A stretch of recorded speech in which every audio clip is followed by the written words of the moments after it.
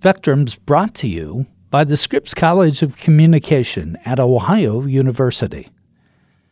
Before a new idea can become a way of thinking, before one detail can flip the narrative, before anything that matters can change the world, it must, above all, be known.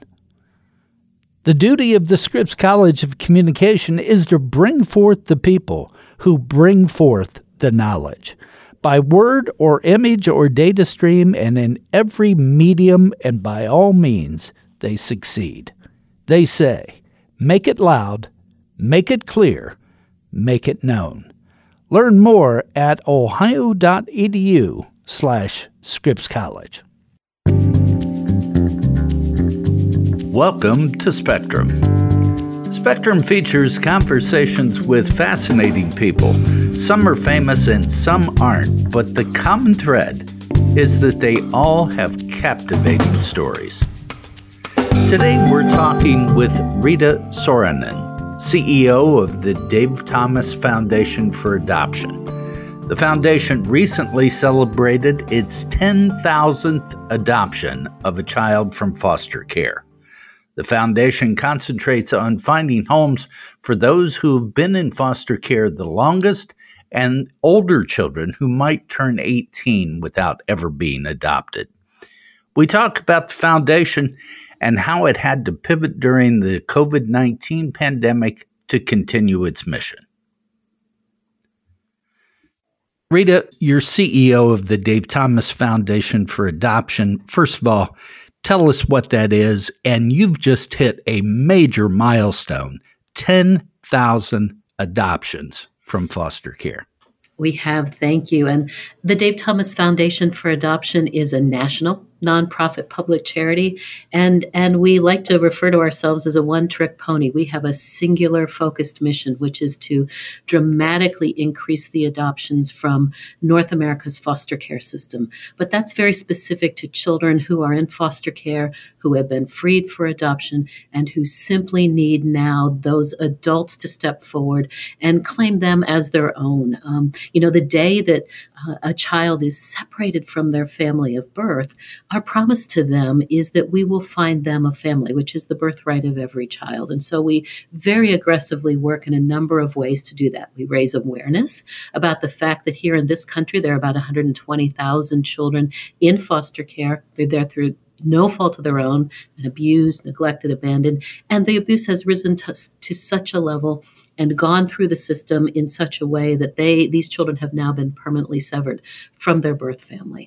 And so we focus on those children to raise awareness about the fact that they're there waiting for families. We provide resources and educational materials that surround this conversation, but then we implement an evidence-based program, the Wendy's Wonderful Kids program, that supports adoption professionals across the United States that work on behalf of those children who are most at risk of aging out of care without a family. And we know that population is teenagers, children in sibling groups, children with special needs. And the one that still causes me the most anxiety is those children who've been in foster care for so long that they resist efforts at family. They push back. They say, no, thank you. Let me just get out of this system. And that's that milestone we've talked about. We've had this program in place as a pilot project early in 2004 and have grown it to such a level that it now has a footprint in all 50 states. And it is scaled, so taken to that level where we're serving all of the children that could benefit from it in 10 states. And so since 2004, we have finalized the adoptions of 10,000 children, but that's been on a trajectory that's really elevated over the past 5 years as we've taken this program to scale. And when you think about it, that's 10,000 children who are now with families, 10,000 families that were formed, 10,000 children that no longer have to worry about, am I going to have to move to another home? Am I going to have to go to another school? Will I even leave this system with a family? So we're taking this day to celebrate that milestone, but we know we still have a lot more work to do.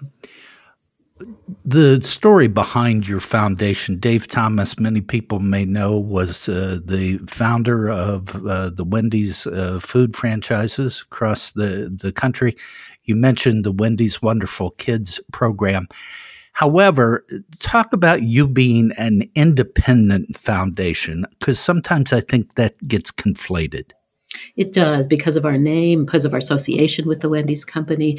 Some folks think we're a corporate foundation or a family foundation. But Dave Thomas was very wise in creating this as an independent, nonprofit organization, because that means we'd have to go out and talk to the public about this cause in order to raise funds like any other nonprofit.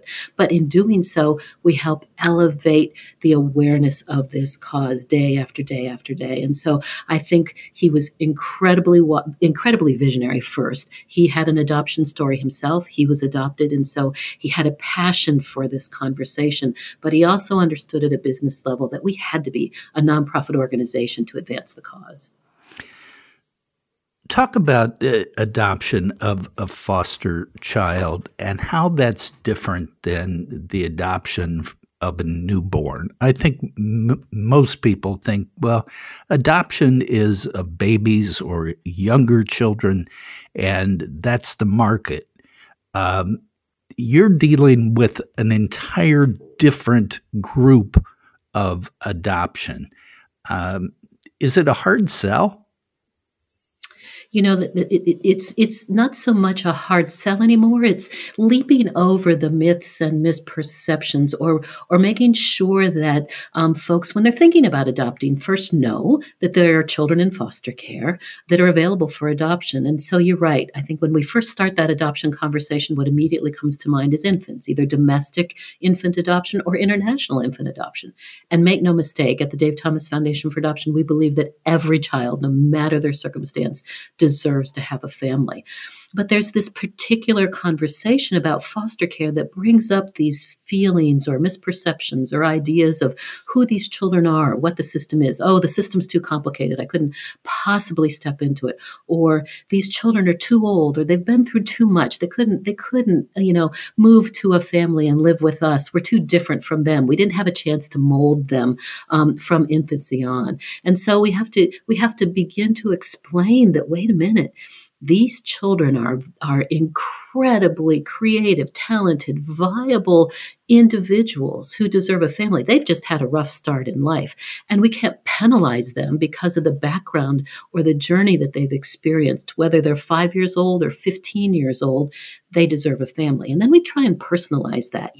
Remember yourself at 12 or at 15. You may have wanted to be on your own, but there was nothing like having family to come home to in times of distress or crisis or joy and celebration. And so we walk them through the process that, yes, it's a government system you have to jump into in order to begin to think about being a foster parent or an adoptive parent from foster care. But that it's a process that can be learned, it can be accomplished. So yes, it's a very different process from maybe connecting with a birth mother and following that journey as she gives birth and then an adoption occurs. But it's the kind of journey that brings texture and value to a family. There are a lot of families that don't want to deal with diapers again, that don't want to deal with midnight feedings again, right? They may have already raised children and they understand this odd creature that's a teenager. They understand and enjoy that stage of development. And so we appeal to everyone, but we also appeal to those people, single parents, people that may be thinking, now's the time to adopt, but I'm not so certain about a baby. Talk about the stigma that I think, as a layperson, is associated with foster children. I think too often people wrongly assume that the child is a troubled child, that the child would be trouble to bring in the home. It's the circumstances that have forced the child into foster care, not the child itself. That's exactly it. We know from research that we do every few years to assess Americans' attitudes toward children in foster care. The last one that we did a couple of years ago, nearly 50% of Americans believe children are in care because they've done something wrong, and they actually label them juvenile delinquents, right? Well, nothing could be farther from the truth. The reality is these are children who've been abused, they've been neglected, they've potentially moved from home to home and school to school. They have no reason to trust adults in their lives. And so sometimes when they land in yet another foster care placement, they may be acting out. They may be experiencing and expressing the distress that they have had in their life, and they don't know any other way to do that other than in ways and behaviors that we might think are negative behaviors. But if you dig under the trauma that they've experienced, we understand that. But then we sort of say, okay, for all kids in foster care, they must be too old, too damaged, and too dangerous to live in my house. We have to dig under that and understand their trauma, understand their journey, and dispel that notion that therefore they're not worthy of a family. They couldn't possibly live in a family, because we see time and again, the average age of a child adopted through this program at the foundation is 13. We're getting 15-year-olds, 17-year-olds, sibling groups of 4 or 5 or 6 adopted, and they're thriving. That's what they need, is that safety net of a family, the security of a family, the ability to make a mistake and not be punished for it by saying, well, we're going to have to move you to another home, or you're not going to be suitable for a family. Sometimes it's the very frontline workers that work with these children that also hold some of those deeply held notions about who these children are. So we work on both ends, making sure that the public understands who these children are, what that journey means, but also helping to educate those very workers and judges that frankly make decisions on behalf of these children. If you talk about a family, you're talking about a unified unit that has today very broad definitions. But is it a misnomer that people think, well, if I have this child from infancy, I'm going to have a closer tie to this child, or my family's going to be more unified than if I take somebody older? That seems to me to be faulty thinking, but maybe that's just me. Well, it's understandable thinking, perhaps, if folks haven't been surrounded by or experienced adoption in their life, or know anyone close to them that has experienced an adoption journey. And so I understand that notion, but again, that's where we have to work to say, oh my gosh, look at the fabric of America. Adoption has woven in and out of this country, and frankly, internationally, from the beginning of time. We, as humans, we bring ourselves together. Right? We give comfort to those that need comfort. We bring people into our homes that need family. Adoption from foster care is just a formalization of that process. And so, again, I do understand that notion that this child isn't mine because of blood, but believe me, what we see every day is these children become ours because of adoption.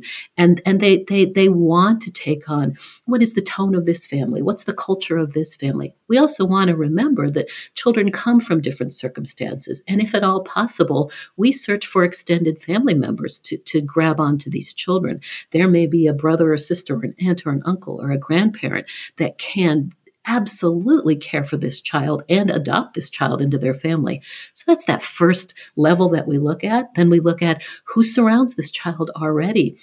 Teachers, former foster parents, people in this child's life, best friends, families. So we want to be able to move a child where it's most comfortable. But if neither of those are an option for that child, then absolutely we're going to go to, that extended circle of the community, who among us will say, I'm going to claim this child as mine, and they are part of my family. You mentioned earlier in our conversation about a group called Wendy's Wonderful Kids Program, and you talked about, if I wrote down the term correctly as you were chatting, and it was specially trained adoption recruiters. Can you tell us more about that? How does that work? You bet. And this was the program. It's branded Wendy's Wonderful Kids because our Wendy's partners, franchisees, corporate employees stepped forward when we had this notion in 2004 that we've got to do a better job. If our mission is to dramatically increase adoptions of children, we couldn't quantify that at that point. And so we created this child-focused recruitment program. That's the model behind that brand that says, why don't we dedicate our resources to helping agencies fill a gap? And that gap is financial and human resource gap. When we talk to organizations and ask them, why aren't you getting some of these children adopted? What's keeping you from doing your job, essentially? Why are children aging out of foster care when they've been freed for adoption and they're aging out without a family? We heard time and again, we don't have the human resources, we don't have the financial resources. As a foundation that gives grants to organizations, we regrouped strategically and said, perhaps this is where we need to really spend a good portion of our time and our resources.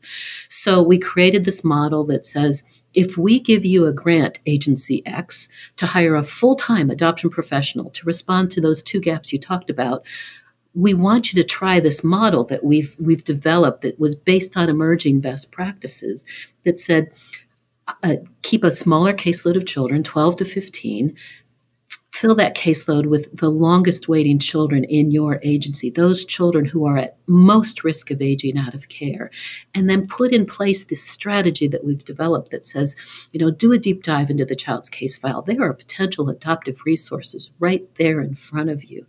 Prepare the child for adoption. Help them understand what this means. Prepare the adoptive family. Help them understand the child's journey.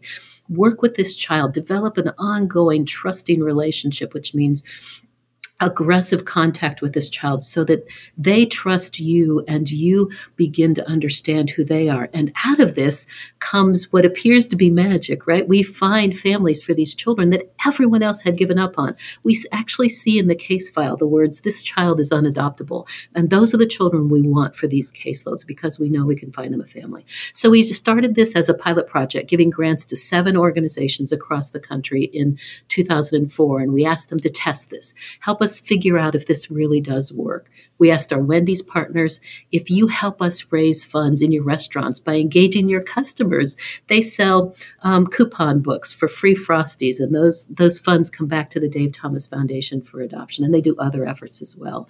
So it's that sort of twofold bang for the buck. Not only are we increasing resources through this incredible platform that is Wendy's, but we're engaging the customers, the public, in this conversation about foster care adoption. So we called the program Wendy's Wonderful Kids to recognize the great work that our Wendy's partners were doing.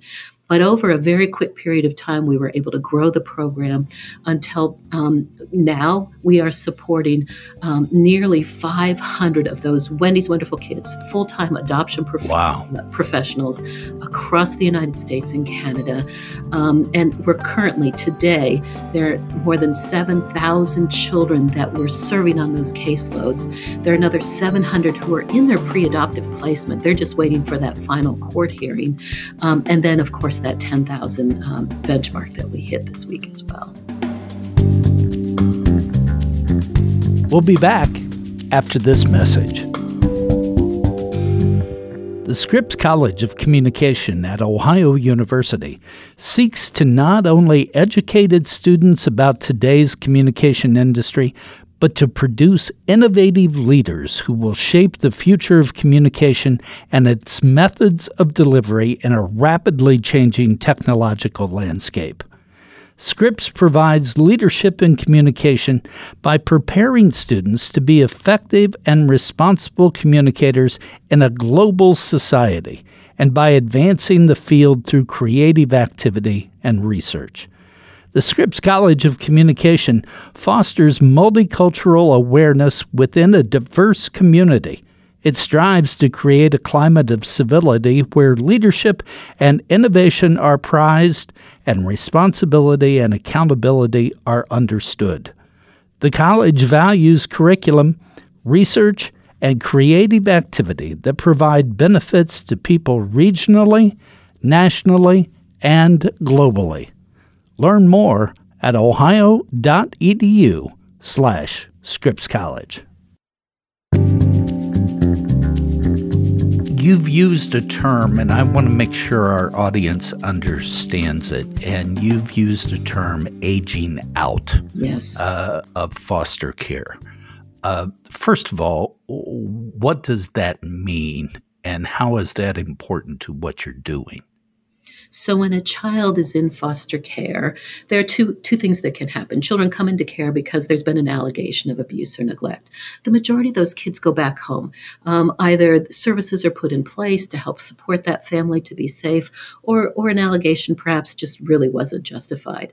But for those children, the 125,000 children now in this country that have been legally freed for adoption, the family's gone through court hearings, the social service agencies have done everything they could possibly do to try and get that child back home, but it has been found by the court that that child cannot go home. The child's been legally severed from the family.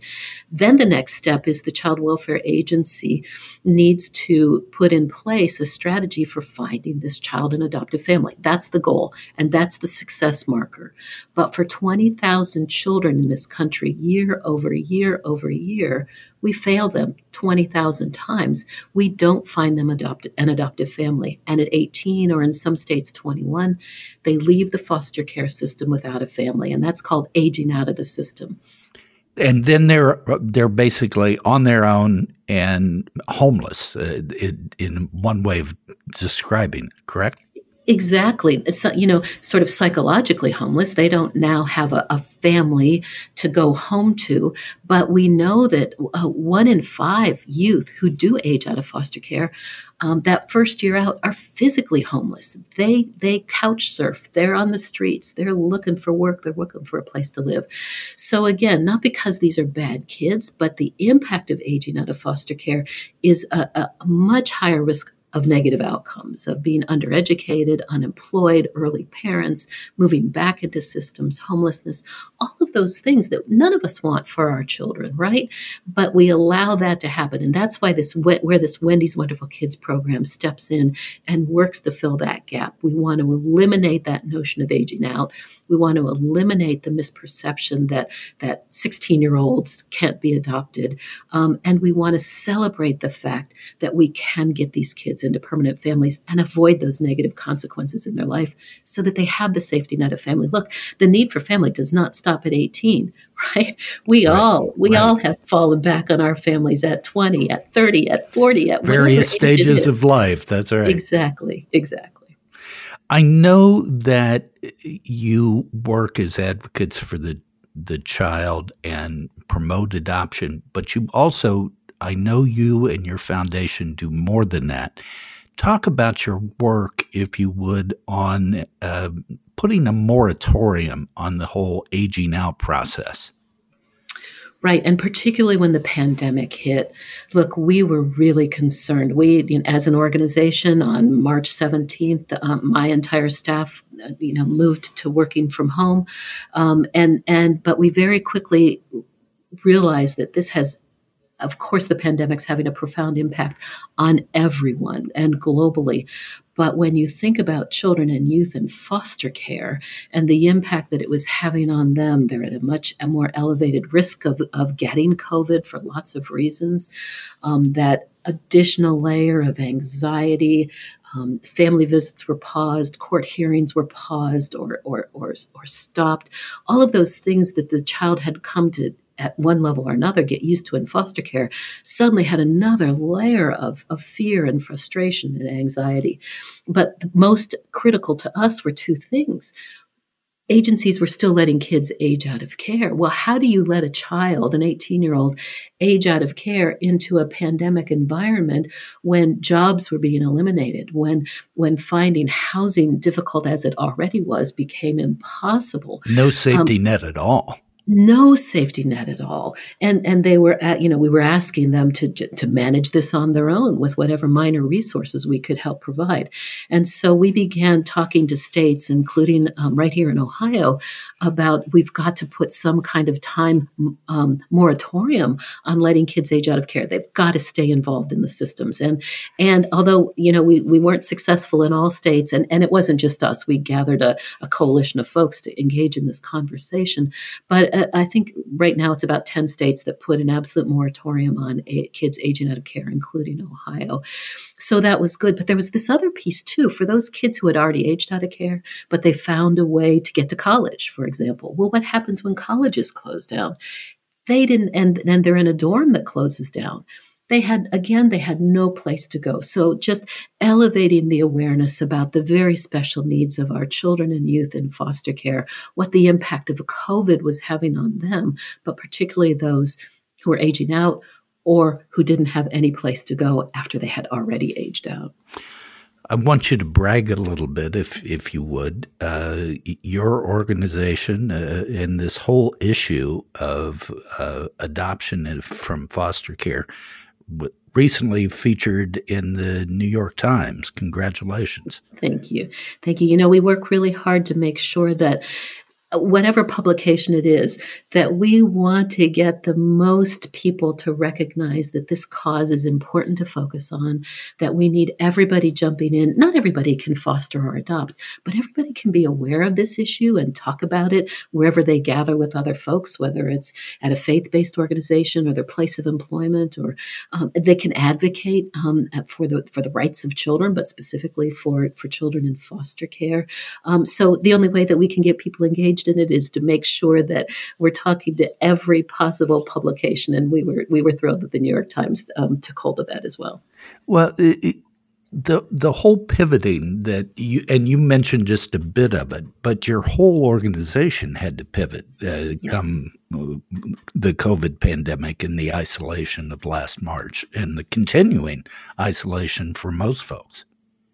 Yeah, and encouraging those nearly 500 adoption professionals that all work in different government structures, different agencies with different rules and regulations responding to the pandemic, never mind the rules and regulations of child welfare. So making sure that we were providing the support to those recruiters to say, look, you've got to get in contact with your kids much more regularly. You may be the one person that provides this lifeline during this crazy pandemic of communication, of understanding, of assurance that things will go forward.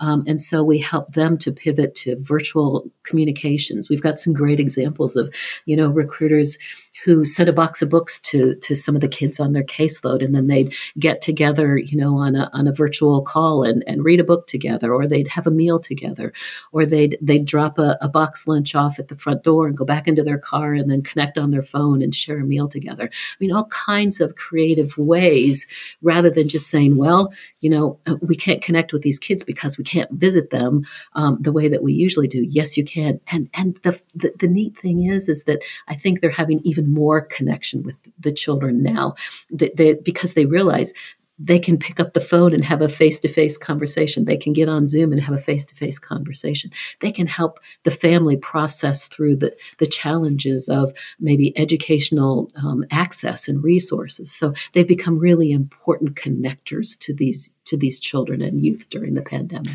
Nothing will replace face-to-face communication, right, of course, but all of these ways that we've learned to communicate with each other over the last year, I don't think we're going to go back to just one way of communicating. I think you're exactly right. And it's really been an enhancement, quite honestly, to this program for us to learn with our recruiters that, in addition, when it is safe to, again, meet with your child face-to-face, it can be much more convenient to be able to connect with that youth at 6:00 at night, perhaps, or at 7 a.m. before they're off to school, if that's what works for that child and for the recruiter, in addition to the face-to-face contact. And encouraging courts. We also stepped in and said, courts, you can go virtually. You do not have to stop these hearings, these adoption hearings. And many, many, many, many courts across the nation, and not just because of us, but we were certainly a loud voice in that, have, of course, turned to virtual hearings so that there's not this huge backlog in 2022, perhaps, of things that just didn't happen.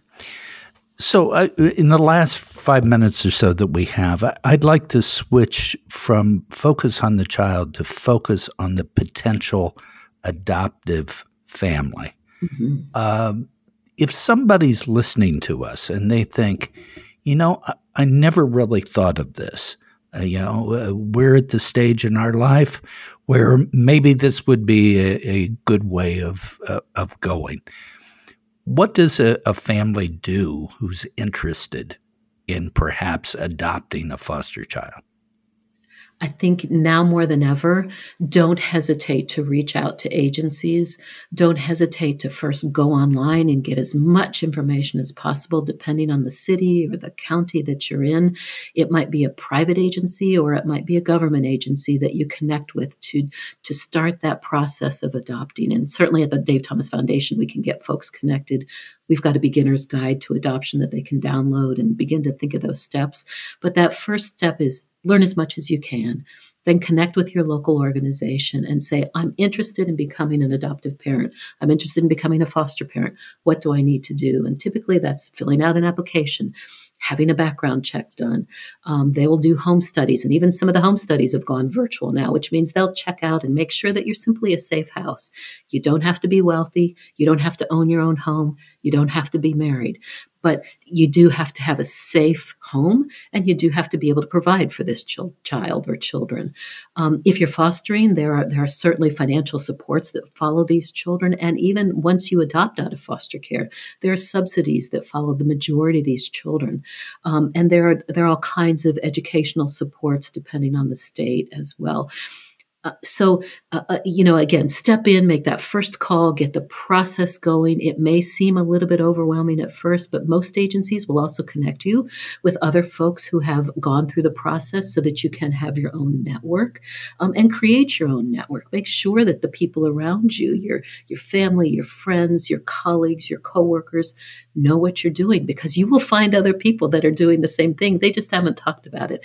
I think having that supportive network is critical. But don't hesitate now because of COVID. Now's the best time to jump in. Look, we know that incidences of reported abuse have gone down significantly. I don't think it's because our prevention efforts have been so stellar over the past year. I think it's because families have been disconnected from those points of reporting, school, doctors. And so once things have opened back up again, we're going to have, I think, floodgates of kids coming into the system, and we're absolutely going to need safe and loving foster and adoptive parents. So if a potential adoptive parent or family says, we're interested in doing this, does somebody help them say, well, are you interested in taking on some siblings? Are you interested in taking on somebody with a special need? How does that work? Because not every parent who is a good parent can maybe deal with someone with special needs. Absolutely. And that's part of that discovery and education process with the agency that folks associate.